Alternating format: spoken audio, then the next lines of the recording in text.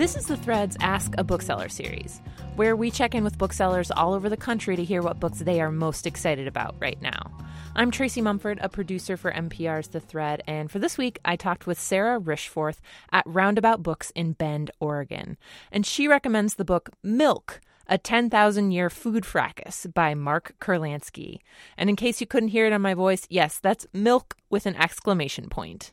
It's not a book that I would have normally picked up. It's a nonfiction book, and it's about the history of milk. Especially if you're looking for something kind of an oddball book, they don't want to read maybe a biography, but if they just want to read something that has some interesting facts in it, I would recommend Milk. It has a ton of recipes that people wrote down a long time ago, and I didn't make anything from the book, but it was interesting to see how they wrote recipes like how to make yogurt. He's written several other books that have been popular with people. He wrote Cod and he wrote Salt, and a lot of people really enjoyed those books. So it's definitely a book that it appeals to certain people.